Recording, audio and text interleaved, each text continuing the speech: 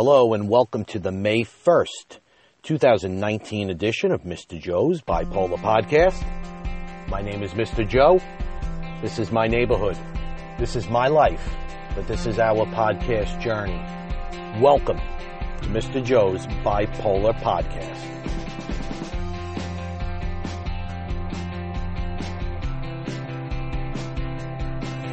Hello, everybody, and welcome to a long-lost edition of Mr. Joe's Bipolar Podcast. Of course, I am Mr. Joe, in case any of you forgot who I am, because it's been that long. But, as always, it's great to have you here with me today. And, of course, it's always wonderful to be out there with you as well. So, it's been a long time. It's been a long time, and I can't even recall, actually, the last time that we all spoke. So we're going back quite a few weeks, and I feel horrible about it. But as I've told you in the past, there are certain times in my life where either my mental health is literally going to get into the way of my productions, or life in general is just going to be so busy that I cannot do a single thing when it comes to anything but my family and work. And I have to tell you, the sad truth is, in regards to my family, they have certainly not gotten the attention that they need, because I have been so overwhelmed with work.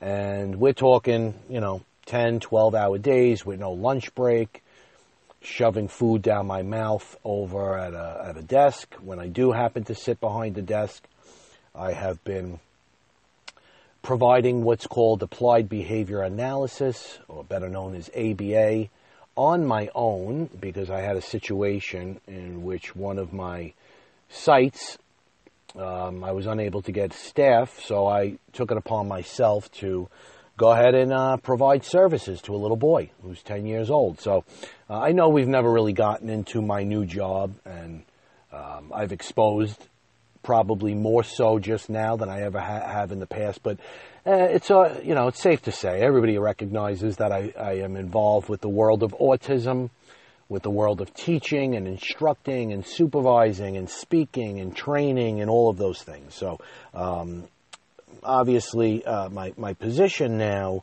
has become more of an operator and owner, technically, although I don't necessarily own the business. I refer to it simply because of that, because if there's anybody to answer to, it's myself. Now, obviously, I have somebody else that I have to answer to. There's one particular individual, which happens to be the CEO. He is the only one that I report to. But everybody else reports to me, and managing close to, when it's all said and done and all of my plants are up and running, we're looking at anywhere between 300 and 500 employees that I have to keep track of. Now, it's nowhere near that right now, but it is a relatively new business. It's one that I've started up, and again, I'm operating, and it has not been easy. And, the main thing, I guess, in every businessman's life, and I have to consider it to be part of my life as well, although I only really care about helping kids and families and parents, I have to take into consideration that this is a business, and the whole concept and idea of a business is to make money. And that has to be my main priority. Obviously in conjunction with doing the helpful things that I love to do. So because I had an opportunity, let's say, and I'm going to give you an example, to bill, $100 an hour for one particular client / student, and I didn't have a staff to provide this service, I said, you know what, I'm going to put on my old, I guess, direct service provider skills and, go to work. Go to work as if, I am one of my employees. And I kid you not, the very first day I had my hands in a pair of gloves and I was cleaning poop off of some 6-year-old boy. But that's neither here nor there. What it comes down to is I'm still doing that until I get a staff in place, which won't happen for another week or so. He's going through a background check, and then once that's all said and done, I have to train him. So we got a lot going on. And ultimately, that is why you have not heard from me. Now, with that being said, it's safe to say that my mental health, without a doubt, has suffered to some extent throughout this. I won't say that I've had any major mood swings, but without a shadow of a doubt, I've been up and down. And it's so interesting to me in terms of the level of productivity that us with bipolar disorder are able to engage in, ultimately. Now, I don't want to call it a full-fledged depression, but when I am at the lower end of the spectrum, so to speak, where I am right on the cusp of feeling depressed, that I'm dealing with anxiety, I'll tell you this, I believe it was about a week and a half straight where I cried over my job. Cried. Literally. Hysterical crying to my wife, to myself, driving to work, because the overall stress was just so overwhelming that, I could not deal with it. But I kept plugging along, and sadly, there was a part in my mind that said, you know what, at some point this depressed mood is going to pass, and I'm going to jump back up into stability or hypomania or whatever it may be, and so be it. Of course, now, while I am hypomanic, and I will say that I am certainly hypomanic, probably since Friday of last week. And again, the level of productivity has become Mr. Joe can conquer the world. So while I don't fall behind in any of my tasks or anything that has to do with my employment, doing them becomes a hell of a lot harder when I am in a certain mood, obviously closer to depression, whereas I am like Superman when I am in that hypomanic mode. And I think because I have reached up into that mania mode to some extent, it allowed me to produce so quickly and so thoroughly that for the first time in a long time, I've actually now had time to produce a podcast. A day has not gone by where I have not thought about it. And I have to tell you, I believe in my heart that a good portion of why I cried was not only related to the stress of my job, but the fact that I could not do what I love doing. And that includes two things, podcasting and going to the gym. It's been weeks and weeks since I've podcasted and worked out. And as you know, that is a recipe for disaster when it comes to Mr. Joe, which is really, really sad. I don't know any other way to put it. Insurmountable amounts of anxiety based on the fact that something that I have obviously not shared with my audience, but I'll share now. Speaking of last week on Friday, I believe I mentioned in the past that I offered my ex-wife an increase in child support based on my increased salary, something that most child support fathers do not often offer, especially when there is no way of predicting how much money, or predicting, when you're going to get an increase, or, whether or not your ex-wife knows that you got an increase. There are several circumstances that have to align in order for child support to be modified. But being the father that I am, I decided that it was important I was honest with my ex-wife. And as of May 1st, which would have been today, I was supposed to write her out a check for child support that was probably about $300, $400 more than I'm used to, which absolutely was going to kill me. I put this all in writing, actually, in an email and a text, because that's how adamant I was about doing the right thing. And from a selfish standpoint, and I don't even know if any of you will regard this as being selfish, I am so tired of being taken advantage of in terms of her violating our agreement, whether it's driving the kids to me, the harassment, the unwillingness to part with my children during the holidays when I'm entitled to them every other year on a specific day. And I said, you know what, if I get my act together here and just be honest, at least I know I'm doing the right thing, so when the time comes, I won't feel so bad about calling the police when she does not show up with my children, or, go into court when she violates part of our agreement. So felt very, very good about that. I was all set to send her a check, and guess what? The check is the exact same check that I've been sending for the last few years, and I'll tell you why.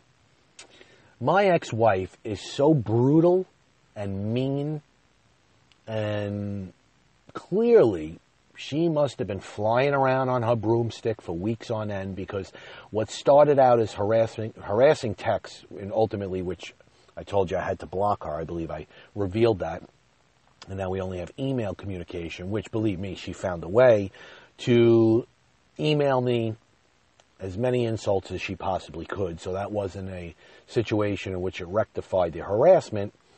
But nevertheless, when my ex-wife does something, she makes sure that she hurts everybody involved. Now, she made sure that she kept my little guy Mickey. She made sure that she kept Junior and Sarah Lee away from his birthday party. They had absolutely nothing to do, and she refused to allow them over to the party because it was not my weekend, and she claimed that they had something to do. And of course, my kids secretly texted me and called and said they were doing nothing, and they were so upset, and blah, blah, blah. So they never made it to their younger brother's birthday party, which was really sad. And as she landed from her broomstick into her witch castle, she must have decided, well, you know what, this is a great opportunity for either A, to remind me about what I told her in terms of the added child support that I was going to give her, or just felt like ruining my weekend and disturbing my entire family as well as her own children. So as I'm driving with my two older children to my home on Friday, I have what's called the Ring device. Now, for those of you who are not familiar with that, it's a very simple device that is like a doorbell. It sits in front of your house. If somebody rings it, if somebody any kind of motion that's in front of your house, it will alert you and let you know who's there, and you can see everything. So the alert goes off, and I never check it anymore because it's usually my wife going in and out. It's the mailman. I mean, especially during the day, and I don't know what prompted me to do so, but I did so while I was driving, which is not safe at all because it was on my dashboard, but I had my daughter in the front seat, and I'm like, in a way, like trying to brag, I guess, like, hey, kiddies, look how cool this is. Not that they've never seen it before, but, who's at our house now? And I turn it on. Lo and behold, my children witness two sheriffs walking up to my door. So we have no idea what was going on. You know, we hear them asking for me. Once we get back to the house, my wife is hysterical crying. She had dogs barking, little Barbie in her arms, Mickey screaming and crying, and two sheriffs looking for me. And ultimately, it was for a modification of child support. So she made sure, and I know that she did this, that she timed this in a way that everybody, not only in the neighborhood, but her own children, would see this happen. And I think it's despicable. I really do. And worst of all, little does she know that this witch is probably going to get less than what I had intended to give her. So whatever. June, I will be in family court. I never wanted to see the inside of that courthouse again, but she has decided to apply for a modification of the child support. Funny enough, she wrote on it that she could no longer bear the expenses of education on her own, and she wants me to chip in. Meanwhile, I'm going to bring a stack of papers, probably 1,000 of them, that show receipts in which, although I was not obligated to do so because it's part of child support, you know, we're talking about field trips and, you know, textbooks and things like that. That's all included in child support. But my ex-wife would call me, and let's say my son had a field trip, she would be like, he's not going because I can't afford it. He would call me crying, and ultimately I would split the price with her. I ended up doing that 1,000 times. Honestly, being yelled at by my wife many, many times because she hated seeing me be, taken advantage of. But I went ahead and did it because I felt bad for my kids, and that's all that mattered to me. So it's just amazing that she's seeking that. Meanwhile, I've been paying it all along, so what's the difference? I'll tell you what, though, I'm hoping that I can get away with not paying it, because what I'm going to say is, yes, I have paid all these things, but I have not been able to afford them. And whether it's borrowing money from my parents or whatever it may be, the only reason why I moved ahead and did it is because she would threaten me without being able to see my children and things of that nature. So, ultimately she would bribe me into chipping into something that essentially she was already getting paid for, which to me is just absolutely sickening. So that's the story, everybody. That's where we're at in Mr. Joe's life. So you can imagine that things have been a little hectic, to say the least. And from a selfish standpoint, and I know this is going to sound weird, but, a hypomanic standpoint, one of which, Mr. Joe is on top of the world, I refuse to even go into my statistics of podcasting and look how many downloads I've had and how many listeners I might have lost because I stopped podcasting, because it breaks my heart.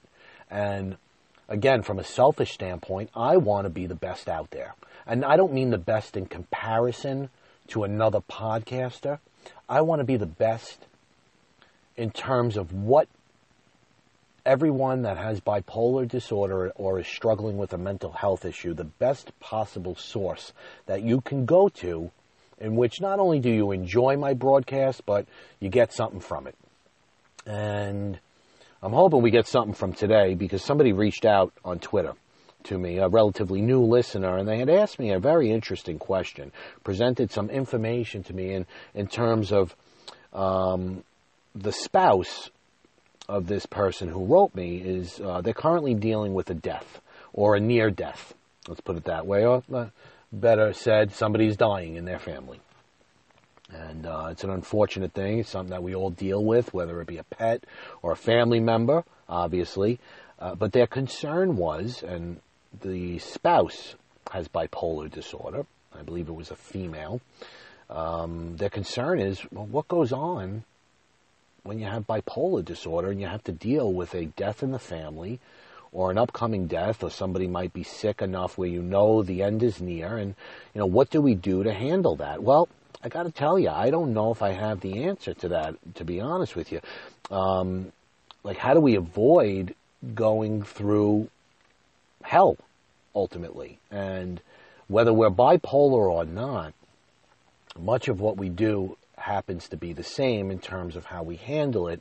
The problem is, a lot of times while we are attempting to handle it, we are unsure as to whether or not we are actually grieving or it's bipolar.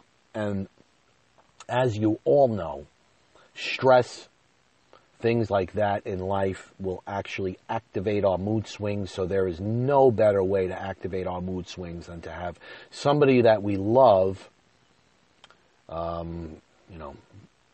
unfortunately pass away, or be in the midst of a sickness that will ultimately end in passing away. And in this particular situation, they were expecting a death. Now, I did look up what the grieving process is, and apparently there are stages, and that includes denial, anger, something called bargaining with yourself, obviously depression, and acceptance. And they're exactly what they say they are. I mean, everybody understands what they mean, denial, I don't even want to believe that it's happening. Anger. Why did, and if you believe in God, many of us will say this, why would God do this to me? Bargaining with yourself, in the sense where, if I could just go see this person one last time, or speak to them one last time, it'll make me feel better. I won't have to deal with the emotions so much. Something like that, along those lines. Depression, obviously, and I don't want to refer to it as clinical depression, but more of a situational depression, where people just get sad because you're losing somebody, and then ultimately we all eventually come to grips, to some extent, we accept it. And that's easier said than done, because I'll tell you right now, I know plenty of people that have had people in their lives that have no longer been with them for, let's say, 20 years. And to me, it seems like they still have not accepted it. So, in my opinion, that's one of the most difficult things to try and do, is accept it. But here's what I'll tell you, and this is based off of generally My experience with the latest death in my family, or the second latest, I apologize. My cousin just passed away I think about a month ago. He suffered from cancer. And no, I did not attend his wake or his funeral or anything like that. And for very similar reasons as to the death before that, which was my grandmother. Now, in both situations, and people out there are saying, oh my God, he didn't attend his grandmother's funeral? Well, no, I didn't. And part of it was because I was at odds with my parents at the time, and I was concerned about what I would walk into. Was it going to be a screaming woman? Was it going to be somebody who insulted me?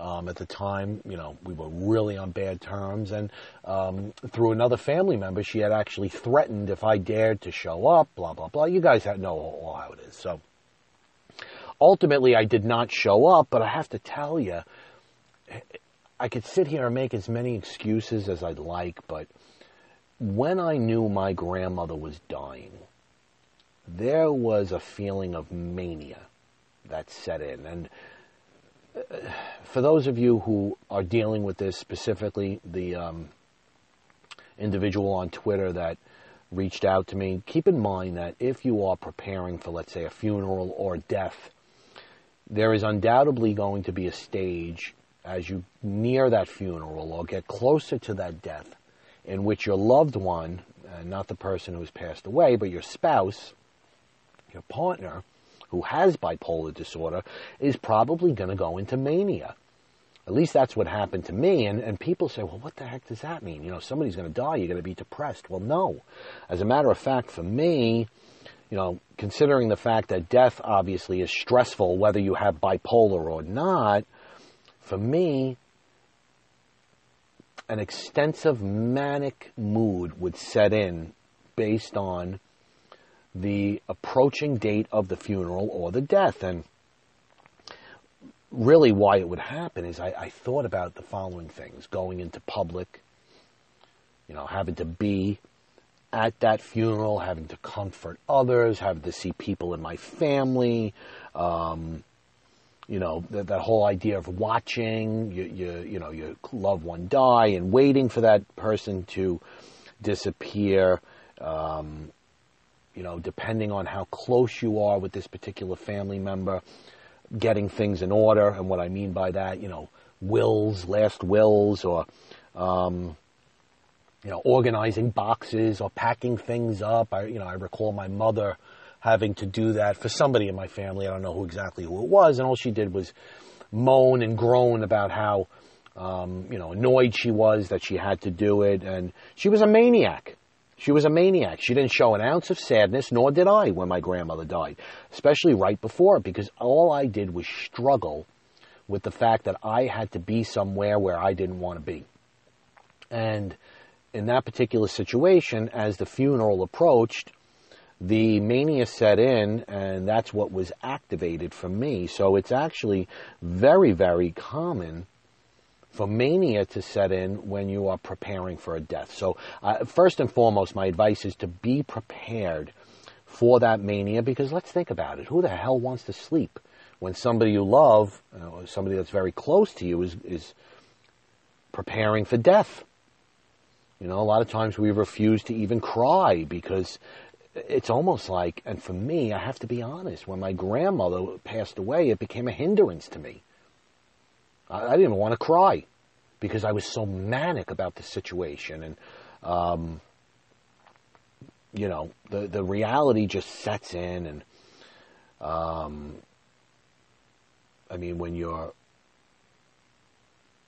when you're seeing this happen, watching this happen in front of your face, obviously a mood is going to be triggered. And because that depression part is going to come in later, I promise you that the actual very first step that you have to watch for is that mania. So it's scary. It really is. So now, moving on from that, you got to think about when the reality finally sets in for those of us with bipolar disorder. And by the way, you could probably associate this with people who do not have bipolar as well. You might want to eliminate some of the advice that I give you, but ultimately, when that reality sets in and everything is done and you cleaned out the room and you've sorted all their belongings and you've filled out the will and you boxed all their crap up, maybe you feel a sense of relief for the moment, and then the very next second you could be crying. So please be aware that that is also normal. After that funeral, when the reality actually sets in, it's like, again, 1 minute you're good and 1 minute you're bad. One minute you are feeling like, you were able to fight this and beat it, and, I'm going to miss them, but oh well, it is what it is. And then all of a sudden you find yourself feeling alone, depressed, crying. And just so you know, again, bipolar disorder or not, all of those things are completely normal. One of the biggest concerns that I have with those of us with bipolar disorder is that we tend to think when a death occurs that, or at least let's put it this way, we tend to have difficulty separating whether it's a mood swing or it's the actual death. And I could almost promise you, in 99% of the times, although obviously our moods are going to be affected and enhanced or a little bit more depressed based on the death, most of the time it is really just a natural response to the death. Unfortunately, for those of us with bipolar disorder, probably a little bit more exaggerated than those who do not have bipolar disorder. And obviously we have to monitor ourselves a little bit more. But because we sometimes try to make that distinction between whether or not it's actual just sadness based on the reality of the situation, or are we going through a mood swing? Well, you have to keep this in mind. And this is a big piece of advice when it comes to bipolar disorder and death. Just because you feel a certain way over somebody that you love passing away, that doesn't mean that your meds are wrong and that a change has to be made with your medication dosages or your medication types. My advice would be to stick to whatever plan you are on and keep it going. Keep it going, really. Because the last thing you want to do is start playing around with your medications during a time in when this is happening. Now listen, it's very scary to think that a death might occur and then all of a sudden at the same exact time, and as you know, we go through a lot of changes with bipolar disorder, that we actually have a legitimate mood swing that does require the alteration of our medications and treatments. The chances of that happening, I don't know. I don't know statistically what that could be, but that's frightening, to think that here I am telling you, leave your treatment plan alone, but in the event that there is a death and you actually do need a change, well, that stinks, man. And there's really no way to determine that. As far as I'm concerned, what I think you would want to do is try to get through as many grieving stages as possible and then reanalyze where you're at in terms of your mind and your moods. But ultimately, one thing to keep in mind is because there is a death and you feel the way that you feel, that does not mean that your meds need to be changed. What else did I want to say? Advice. I mean, I don't have a whole lot, I have to be honest with you. I mean, obviously support groups are great. Extra therapy is wonderful. Something that really works for me, and please don't roll your eyes at me. It actually works, especially when you have a death in the family that's upcoming or one that has just passed with bipolar disorder. Keep a journal. Keep a journal of your feelings. Put it on paper. Allow it to come out on paper, because I promise you, if you read it back, you're going to recognize that a lot of the things that you feel have really nothing to do with bipolar disorder. It just has to do with the grieving process. So if there was one suggestion that I could give you that I believe really helped me, and I believe would help you, is write down everything you feel. Write down everything you feel, because, listen, there is absolutely no timeline for grieving. Nobody could tell you that. Nobody could tell you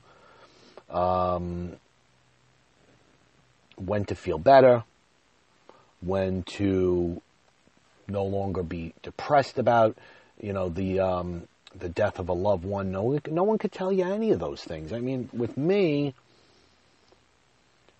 and my grandmother,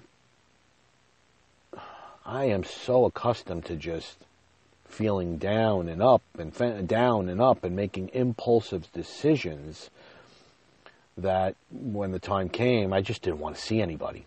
I really didn't. Didn't want to see anybody at all. And do I regret it now? To some extent. I kind of wish I was there. I really do. But, it is what it is, and I've accepted it. And if you really look at all of this, the ups and the downs and the stages and the denial and the mood changes and all of those things, whether it's bipolar or not, to me, man, it all sounds like one big bipolar episode of rapid cycling and mixed episodes, which really stinks. Really stinks. So, I mean, ultimately the question is, how do we avoid that? I don't have an answer. I wish I did.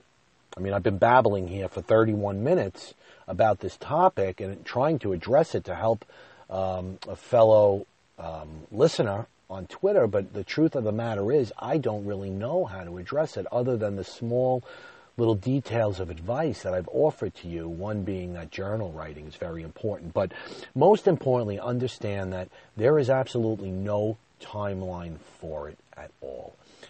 I don't know exactly, what your spouse with bipolar disorder or yourself with bipolar disorder might be feeling, obviously, at the current moment.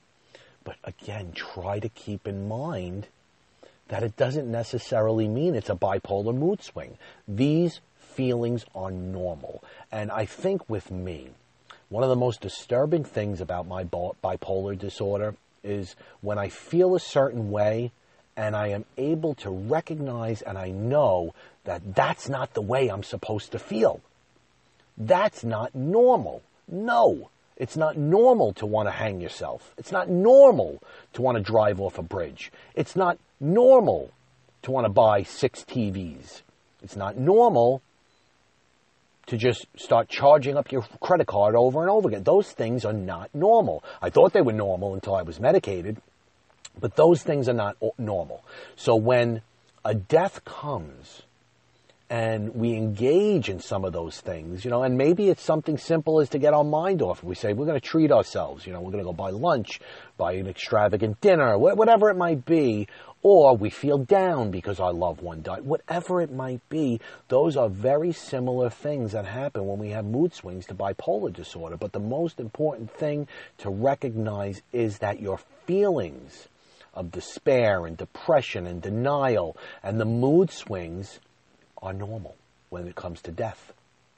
And that, I think, is what is the most scariest of all, because they're so similar when somebody dies as in comparison to when we have a mood swing, that we automatically think our mood and our bipolar disorder and our mental health is at risk, which to some extent it is, depending on how we cope with things and the support system that we have, which is why that is so incredibly important. And why I also recommend that if you do have a spouse or a loved one that has bipolar disorder and you're both dealing with a death and you see a lot going on with your spouse or partner in terms of their bipolar disorder, try to keep reminding them that what they're feeling is normal, that they're actually not crazy. They're not experiencing a wackadoo moment, that they're going through what anybody else would go through, whether or not they were diagnosed or not with bipolar disorder. So I guess the two things in terms of summarizing my advice when it comes to the death of a loved one and how to deal with it if you have bipolar disorder is obviously, again, to write that journal, write your feelings down, and at least try to convince yourself or get a proper support system that will allow you to understand that the grieving process that you are feeling is not a reflection of mania necessarily or depression that is associated with a clinical diagnosis of bipolar disorder. It's associated with the God's honest truth and the realization that death is difficult to deal with. It's as simple as that. It doesn't matter what mental health issue that we are dealing with. Listen, I know it, me as a person with bipolar disorder, and to some extent I'm ashamed to say this, but what would it be worth if I wasn't honest with everybody? When death occurs, I want no part of it. I do everything that I'm not supposed to do. I isolate myself. I remove myself from the situation. I've even gone as far as making up excuses as to why I can't attend a wake or a funeral. You know, I'm deathly sick. I have a virus, whatever it might be, because I just don't know how to handle those emotions. So it's not abnormal for you to feel that way. It's not at all. Which is why it's so important that you have a loved one, somebody that can support you and help you to understand that these feelings are all normal. And had I known that these feelings were not reflective of me going through a major episode, maybe I would have just sucked it up and went, because I would have realized that, holy crap, Mr. Joe, everybody in this room feels just like you do. It's not your bipolar disorder. You're not actually suffering from bipolar right now. You're suffering from the realization and the reality that somebody has passed away. But again, unfortunately, a lot of times we isolate ourselves from things like that. I know Mr. Joe has. So, I will take my own advice. Hopefully nobody passes away anytime soon, as I have to deal with this. But I will continue to do what I've suggested to do, especially in terms of writing that journal, because for me, again, what it did was it gave me an opportunity right before a specific funeral in which, again, I didn't attend, but it gave me an opportunity to look back on my writing and to understand that what I was feeling was all real life, situational, depression, and reactionary moods to something that, many of us in our lifetime have to deal with and don't enjoy. It's as simple as that. Lately I feel like, and I've spoken about this before, and, it's quite the opposite of death, but life to me, and what I mean by that, life, the growing up of my children, them being babies once before, no longer needing me like they once did, watching my little Mickey guy grow up and talk like in a way where I've never in my life seen a child so smart, and just to know that him cuddling with me this morning, wrapped in my arms, drinking his milk in his little sippy cup, and snuggling with me, that's going to be gone one day. I've talked about this a million times. And that, to me, I don't know, to me that makes me feel bipolar. When I'm looking through a bunch of pictures and I start crying when I see, Sarah Lee when she was a baby. Breaks my heart. Breaks my heart. I can't explain why. I don't know why. I mean, again, maybe it's the past in terms of them being so young and innocent. Maybe it's my guilt in terms of them growing up and not being able to be the man that I know I am now. Although I know I was a good father, I know it wasn't good that I never got myself out of my marriage sooner. I know that sounds crazy, but that's ultimately what it was. I mean, and many of us make this mistake, and I know I'm a little off topic here, but so many times we stay for the benefit of our children, and I am a living proof, living flesh, that does not work. Because had I have left sooner when I knew things just weren't working, I would have spared my children the horrifying events of them having to run in a bedroom with their little animals and gerbils and the dog, and locking the door and shaking and crying and trying to protect all their little animals and their toys, and because Daddy just broke another door because his ex-witch tortured him for the day, in combination with the fact that I wasn't properly medicated and doing drugs. So there you go. All right. Now, again, what is it? I don't know. All I know is when I look at those pictures, when I even think of those pictures, it makes me want to cry. And to some extent, I have not accepted it, because I got to tell you right now, I refuse to look at them. It only happens when it's just one of those things pop up on my phone, take a look at Rediscover the Day on Google Photos. And I've tried to block all those notifications, but once in a while they slip through. But otherwise, I avoid it, which to me indicates that I haven't accepted the fact yet that my children are grown. But I've accepted the fact that I have bipolar disorder. And most importantly, what I recommend on top of everything that I have, if you have a death in the family, continue your treatment. Don't go off kilter. Really, honestly, wait it out, because, the feelings will be very similar to somebody who is going through a very specific mood swing in which we need to address it and see our psychiatrist to get a different medication. It's not always the case. As a matter of fact, like I said before, 99% of the time it's not the case at all. So rather than making things worse and potentially even numbing ourselves to a situation, leave your meds alone. You could certainly increase your treatment in terms of your therapy, go to a support group, like I said, but leave that medication alone and the overall treatment plan alone, because once you learn to accept it and the grieving is over, and believe me, understand this, most importantly, there is no timeline for grieving. Nobody can tell you when to stop feeling a certain way over a death. So, no timeline in grieving, guys, okay? That will take time, but I promise you, at some point, you will get over it. And I don't mean that you're going to forget that person at all, but you will be able to accept it. And that is the most important part. Ultimately, there will come a time, no matter how depressed, no matter how many crying bouts you've had, no matter how much anger you've had towards a specific religious belief or a person or even possibly yourself, whatever feeling that you're feeling that does not seem natural during a death, please believe me when I tell you that once the grieving process is over, it will end and your life will ultimately go back to normal and you will learn to accept it. Guys, man, I missed you. We got to get back into this. I'll be back as I'm hoping by Friday. For those of you who right now are dealing with a mental illness, please continue to work hard if you're doing well. For those of you who love or care about somebody that are suffering from a mental illness right now, please support that person in the best way that you know how. And if you are struggling right now with a mental illness, please continue to fight, continue to battle, and most importantly, soldier on. I have missed you guys like crazy, but I am back. Mr. Joe is back. And I am so happy to be back in your lives. Everybody have a great day, and I'll talk to you in a few days. Thanks for listening.